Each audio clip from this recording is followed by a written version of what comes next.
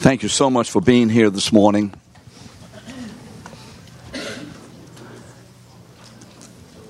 As we begin this morning, I want to ask, and this isn't a word of recrimination, it's a word of encouragement. It may sound like that in the beginning.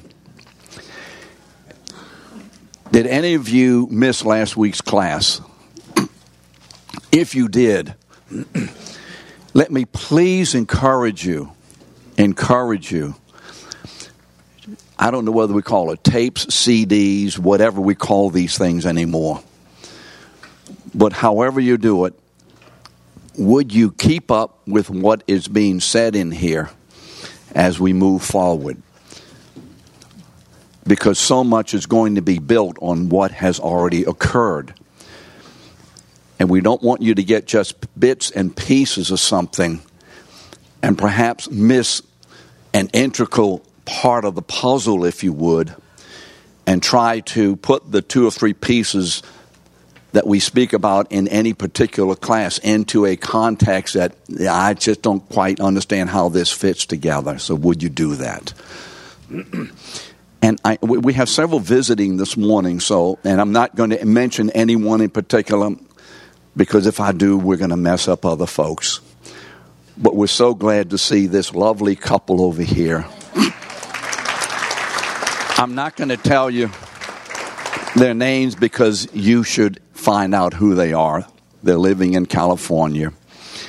And I know that we have others in here who haven't been here before, so welcome so much. I just have to begin like this. I've been told by some I should not do this, but I don't mind doing it because I think it's very important for you to see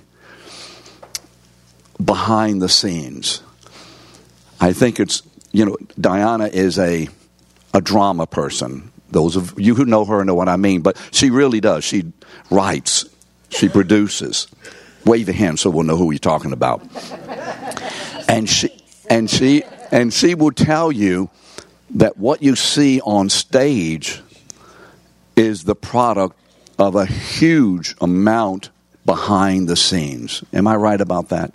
Yes.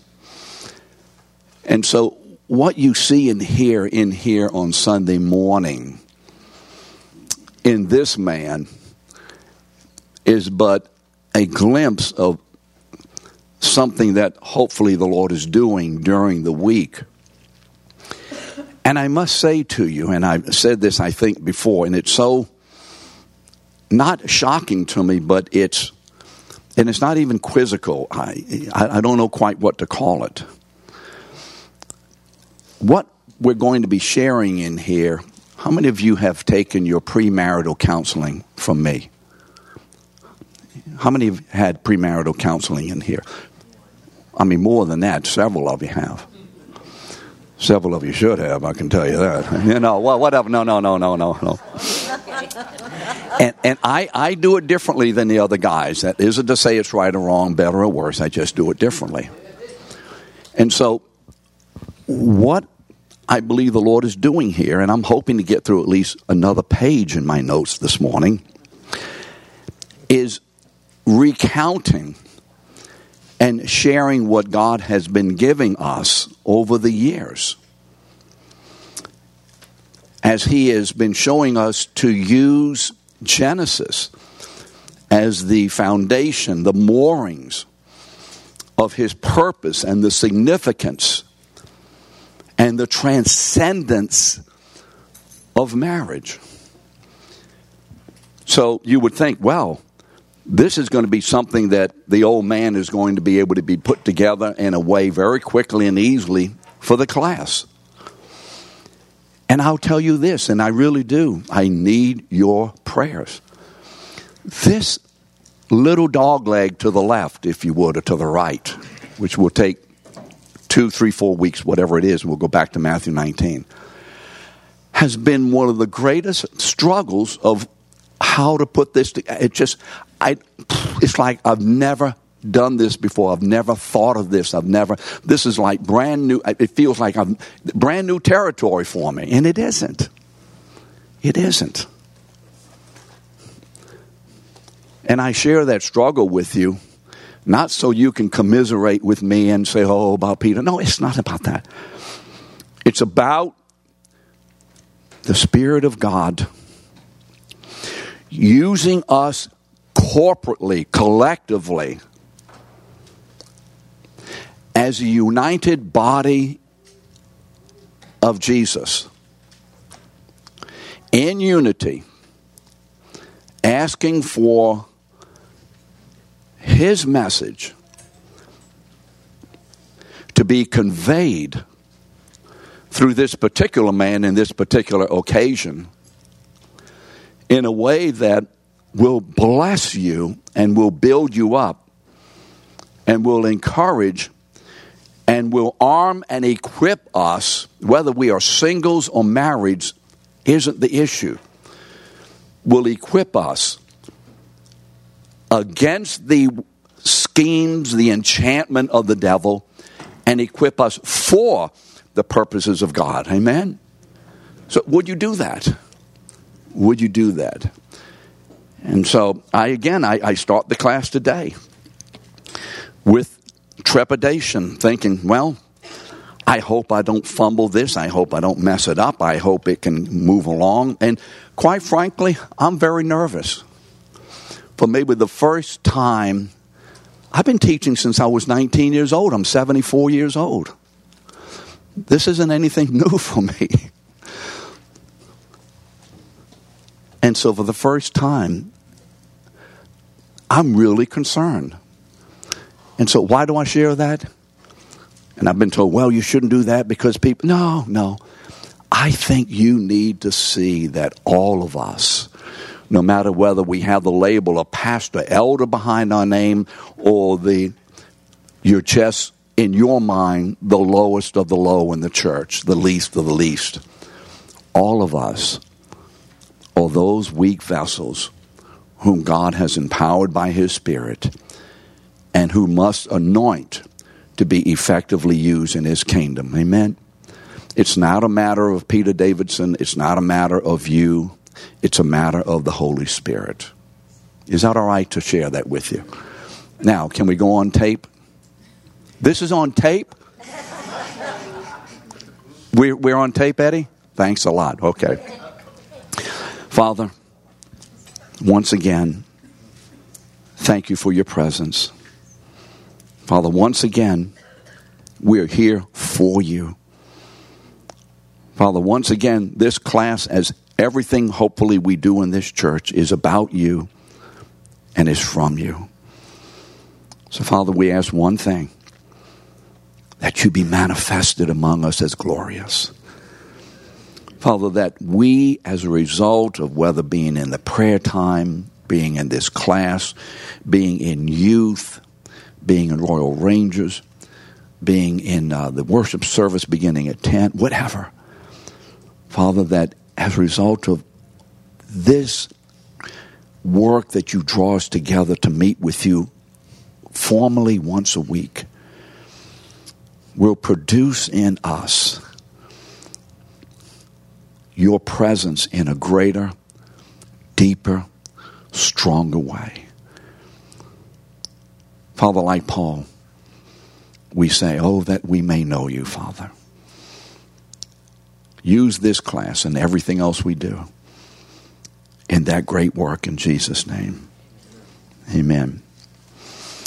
Well, last week we introduced, and I didn't mean to spend the whole class on the first lesson, but that's just, I think sometimes, hopefully it's the Holy Spirit that does that, and it's just not my wayward thinking and kind of loose, moving along. But today, I think we'll be able to get through most of the material.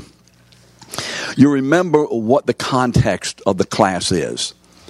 In Matthew 19, Jesus is approached by a group of Pharisees, which has been common at this point. The Pharisees have been coming to Jesus. They've been following him. There he goes, go get him. And they've been following him into Judea. They've been following him into Galilee. They've been following him when he crosses the road, when he's over here eating. They're watching him because they want to find something in him that would be faulty.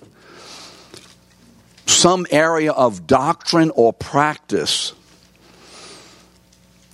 into which they could put their hooks and draw him into a place that would reveal he's not the Messiah. He's not the Messiah. He's a charlatan. He's a good man and he does a lot of wonderful things, but he is not the Messiah. See, because they were expecting a different type of Messiah, which is, again, another study in itself. And the problem is that this carpenter, this man from Nazareth, remember Nathanael, can anything good come out of Nazareth? He didn't know Jesus was from Bethlehem, from the house and lineage of David, the king.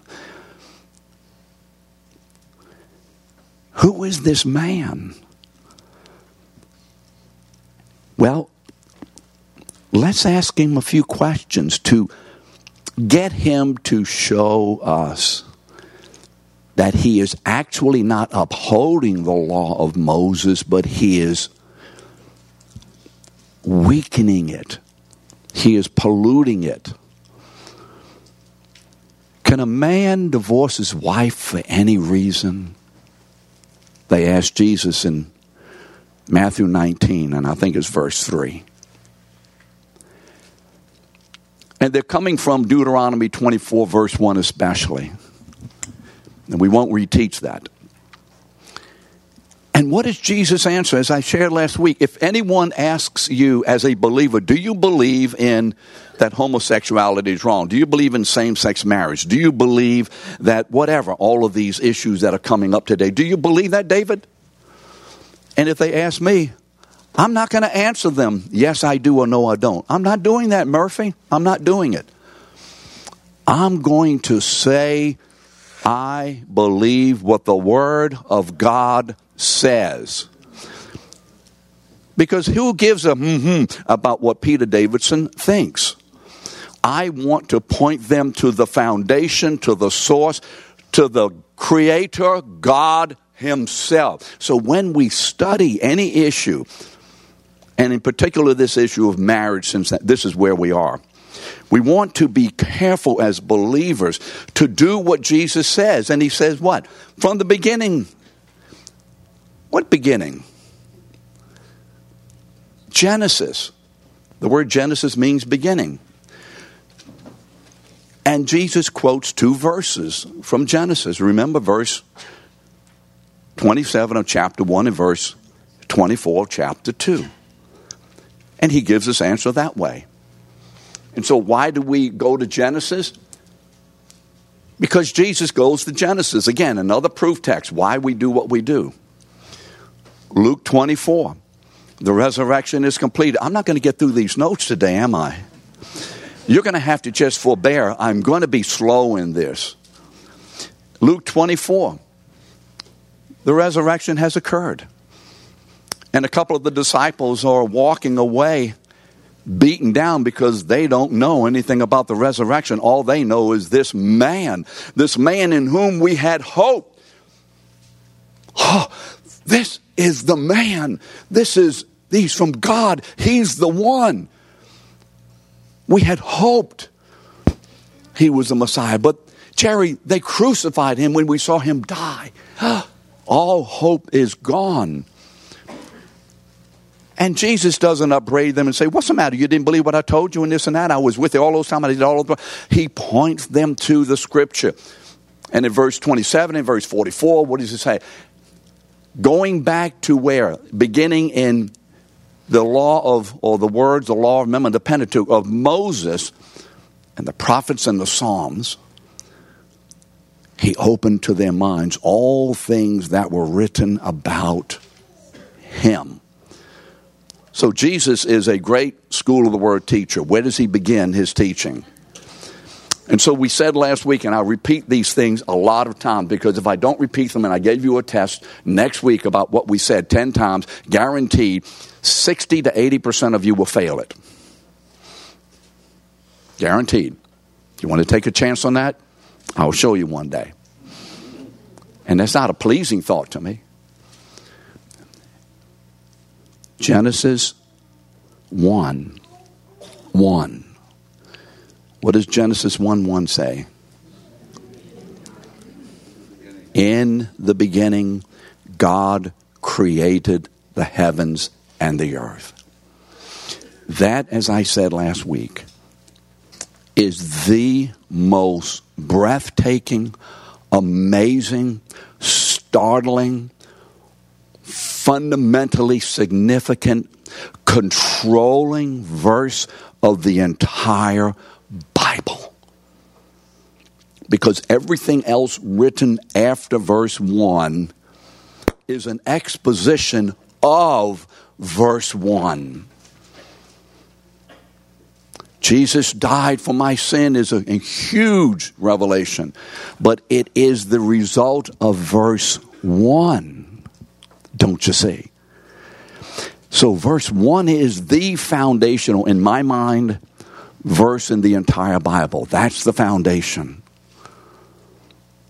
Then built on that, out of that soil, if you would, is the great trunk of this tree called our Bible. And that great trunk is composed of verses 1, 2, and 3 of Genesis. And then from there the branches go out. And the rest of the Bible is setting on these 3 chapters of Genesis. We must know what's in those. So let's try to go through a little bit of Genesis 1, just some specifics of information in order to begin to understand the place, significance, purpose, outworking, durability, the glory of what God has in mind by creating marriage. And again, once again, this is an understanding that marriage has within the context of the church, the body of Christ. It isn't that God doesn't want all marriages to image him. He certainly has that general understanding. It has that general understanding. But those that do specifically image him are the ones that are contained in the church. So let's look at Genesis to understand why Jesus references.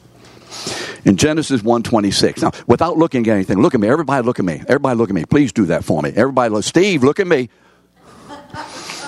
You see, a teacher is quick. Phil would tell you that. We quick. We are quick with our eyes. We see if you're looking at me. Everybody look at me. Now, don't raise your hand. Don't raise your hand. Do not raise your hand. Did everybody get that? Do not raise your hand. Don't look at me. What does verse 126 say? No, don't look at me. Look at me. Sorry, look at me. Look at me. Sorry, look at me. Boy, Judy Gambino quickly looked away. Look at me. What does verse 26 say? Now, you judge yourself. Shh. This is cheating. Don't tell anybody. Now, I just say that to say this. If there is any verse in the Bible that I have quoted more often than this verse, I don't know what it is, Lester. And yet I dare say if I asked you to raise your hand, a very large portion of you would not have been able to answer.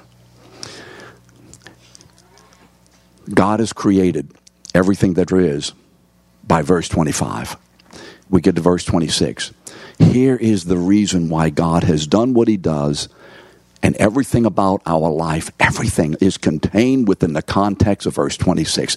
Let us make man in our image after our likeness. Now there's a little rest of it, but that's the part I want to emphasize. There it is. The purpose statement of God of why he has done what he's done. I'm going to create humanity so that in these people, among these people, through these people, this group, this community, this gathered together humanity, I am going to reveal to them and to the cosmos the most startling, and amazing and unique revelation that there is about myself. That's why God creates us. That's why God creates us. And do you notice then, look at verse 27. Now you can look at your Bibles. Oh, whew, man, that was hard looking away at him all that time. Then we get into verse 27. God has told us what he's going to do. And then God tells us what he did. You see the past tense. Future tense, what I'm going to do, I'm going to create it. And verse 27 is what I did. Therefore, God created. You see the ED, the past tense. Okay. What does God do? Verse 27. So God created man. The word man in the Hebrew is Adam, A-D-A-M. It means humanity. It can mean a man or a human group.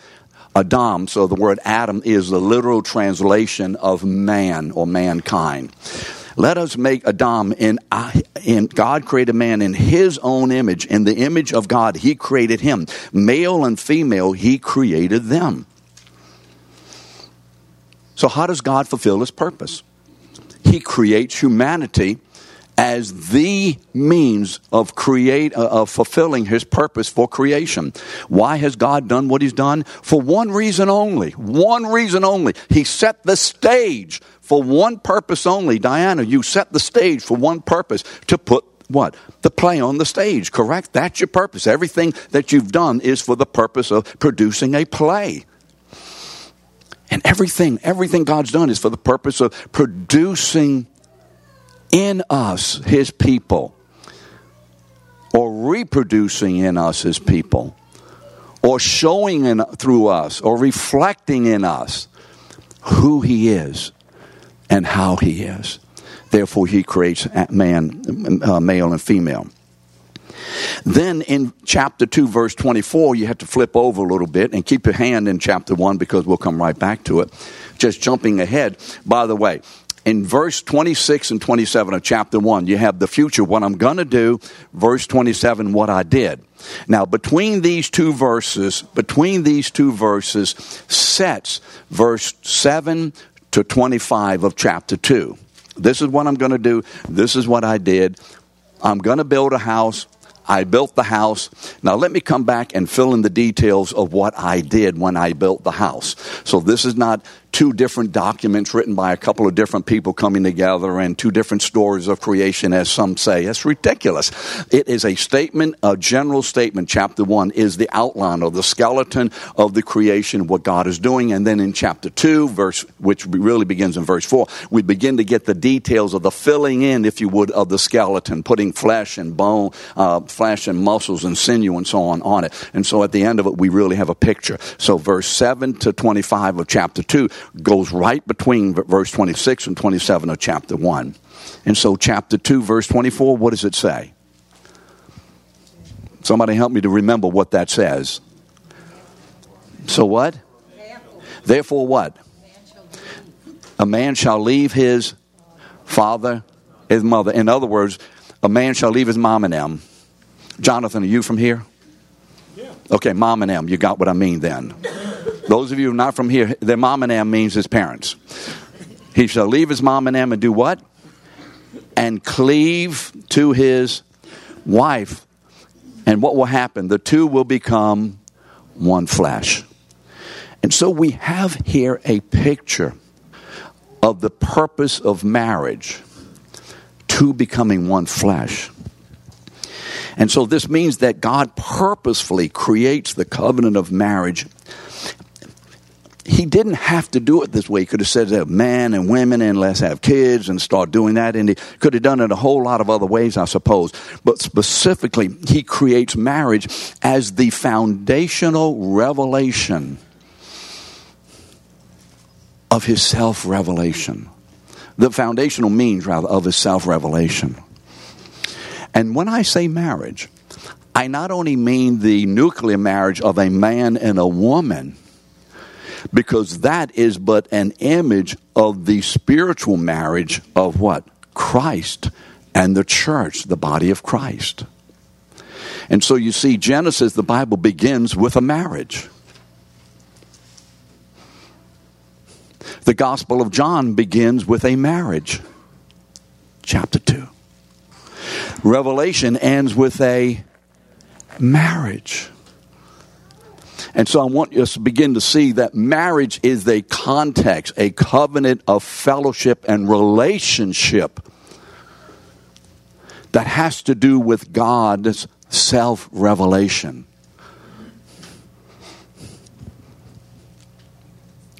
So this does not mean that those who are not married are not able to fulfill God's creative purpose. They certainly do in Christ. Because all of us who are in Christ, whether we're single or whether we are married people to our bridegroom whose name is Jesus Christ. But there is, in the context of the church, a specific group of people whom God joins together in marriage, husbands and wives, that more particularly in relevant areas are able, as they walk and abide in Christ and obey Him, are able to image aspects of God that single people simply cannot do as well. I didn't say can't do, did I? As well. And so we must see God's plan. Now, that doesn't mean that if you're... How many single people in here? That doesn't mean that the singles, that you're left out and you're not any good or whatever. You glorify God to the max as you obey Christ. Amen? But there's certain aspects of God's nature that singles can reflect that married people do not reflect, and that married people reflect and that single people do not reflect. Does that mean that one group is more important and significant to Christ than the other group? Not at all. Not at all. Different function, different purpose as far as imaging is concerned. Okay, do we get that? Because I don't want this to become an understanding where that some churches or people feel, maybe in this church too, the emphasis is always on married, never on singles. And if ever we overemphasize one to the detriment of the other, I think we're out of balance. Because all of us together are the body of Christ. And you remember what Paul talks about in chapter 14 of 1 Corinthians. What part of the body is more important than another part? How many of you have ever dropped a brick or something on your smallest toe and realized that's as important as anything else in my body? And the only way to overcome the pain of a little toe that you stubbed is to take a hammer and hit another part of your body. And then the pain shifts, you see? So those of you who are little toes, some of you are noses. This is Hannah, everybody. She's my audience. Thank you. And when I do this, she laughs. When I do that, she laughs. When I don't do it, you don't hear any laughter. That was supposed to be a little slight joke. Did you get it? Some of you are noses. Okay. All of us are equally important to God. Although all of us do not reflect the image of God in the same areas the same way. Are you okay with that? Yes. Does that mean that you're not important and you're less equal and all that? Not at all. I want to make sure you know that, because the enemy is slick. He's a slivery, slimy serpent, and he is easily undermines what God is doing by creating these thoughts and these attitudes of, this is more important than that, and status and all that kind of thing. Whether you are an elder in this church, there are 2 elders in this room today, Phil Wyden and I, or whether you're the newest member in Christ, you just got saved 5 minutes ago, all of us are absolutely equal before God in our significance and acceptance. Amen? There's different function. That's what we're emphasizing in marriage. I'm not going to go very far in this. This may be a 6-year thing.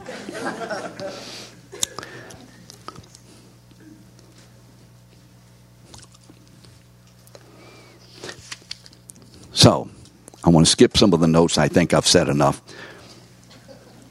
Singles and married.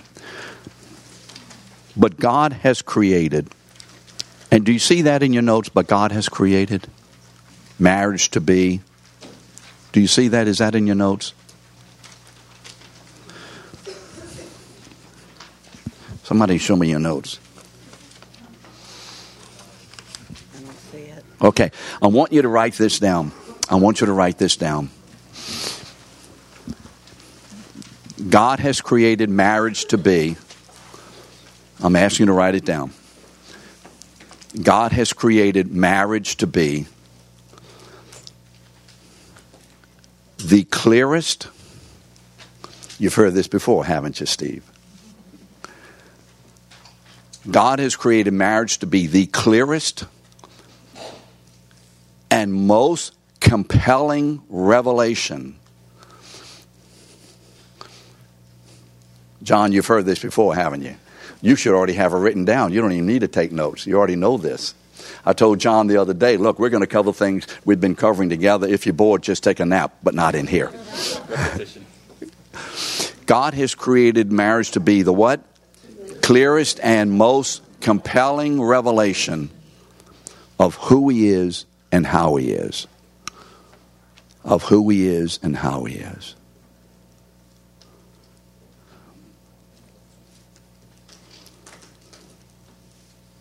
God has created marriage to be the clearest and most compelling revelation of who He is and how He is, or of His nature and character, if you rather that way, of His nature and character. Did you get that? Do I need to repeat it? God has created marriage to be the clearest and most compelling revelation of who He is and how He is, or if you like, of His nature and character. Who He is, His nature, how He is, His character. What happens? How does that nature work itself out? I am by nature a human being. My character, I do this, that, and the other thing, and I act that, and so on, and I should have done the other, and whatever. I think sometimes it's very good for us, or challenging for us, to rework terminology. So last week, remember, I said God's love. And I said, I don't want to normally say it that way. What did I say? I'd rather say what?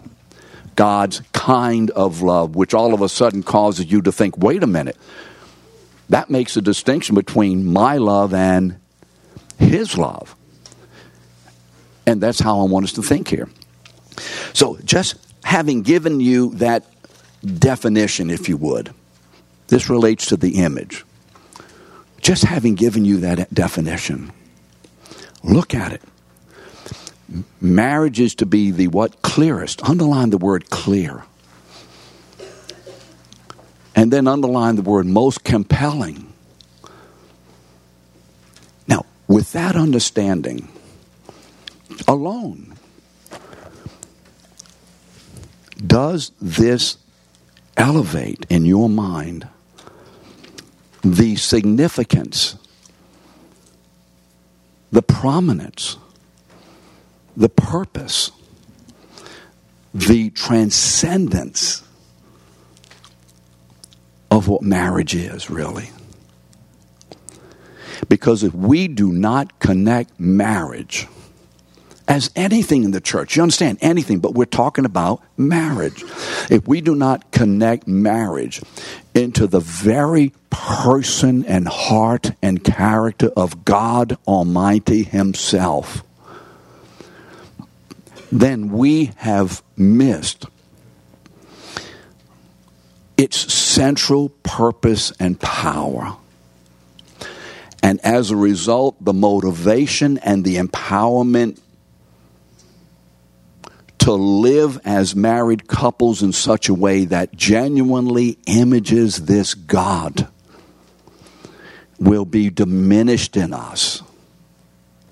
But the more consistently and persistently we connect our marriage, my marriage to Jean, connected to God Himself, into the centrality of who God is. Not just God generally, but who He is in Himself. Who is this unique being? What is He showing of Himself? Look at this being. who is only God, if we do not persistently, continually connect our marriage, no matter what is happening, but especially in times of difficulty, into the very person of God himself, we will be able to be taken more advantage of by the enemy.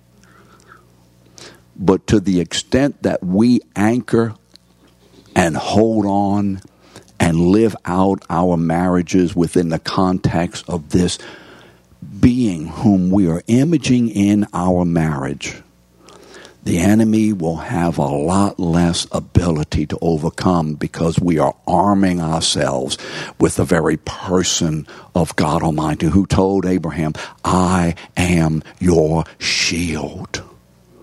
Remember, Ephesians take up the shield of faith. God himself is our shield. Amen? This is what we must do. So once again, I only got page 1 done. I'm going to have to do better than this.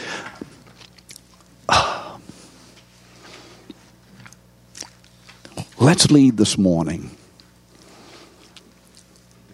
with a view of the transcendence, of the majesty,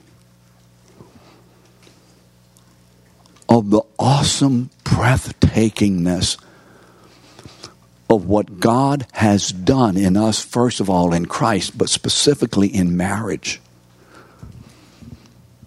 And men, and you'll have to tell him this, what I just said. And men, look at your wife and know for sure that you need her more than you need the breath in your own body in order to fulfill God's purpose. And wives, look at your husbands and know that you need him more than the breath in your body to fulfill your purpose. So that literally Genesis 2:24 is made manifested not only in its position in Christ, the two having become what? One flesh. But that is an outworking. And as these two people walk in a manner that they are literally living out the reality of unity or oneness, they are declaring about God that which is not able to be seen anywhere as significantly and clearly.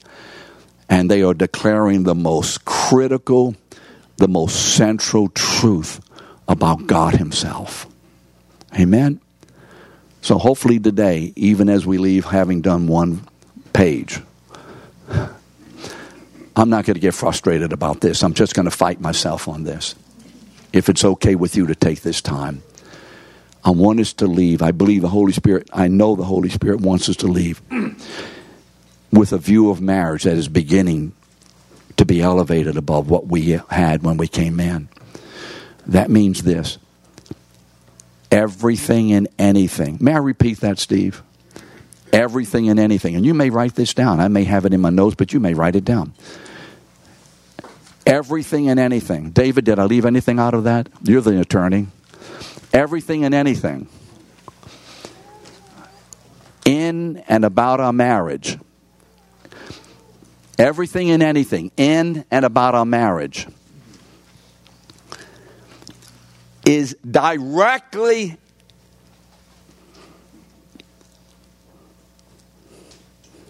affecting the image of this mighty God. So this week, as you are home and you get and all that, and whatever it all is, know this, that what we are doing as husbands and wives is stating this is how God is. He's argumentative. He's jealous in the wrong sense. He's bitter. He's cranky. He's impatient. And if you want to lie about anything if you really want to, but don't lie about the very person of God himself. Amen? Let's keep these things in our minds. Please continue to pray. Thank you for coming in.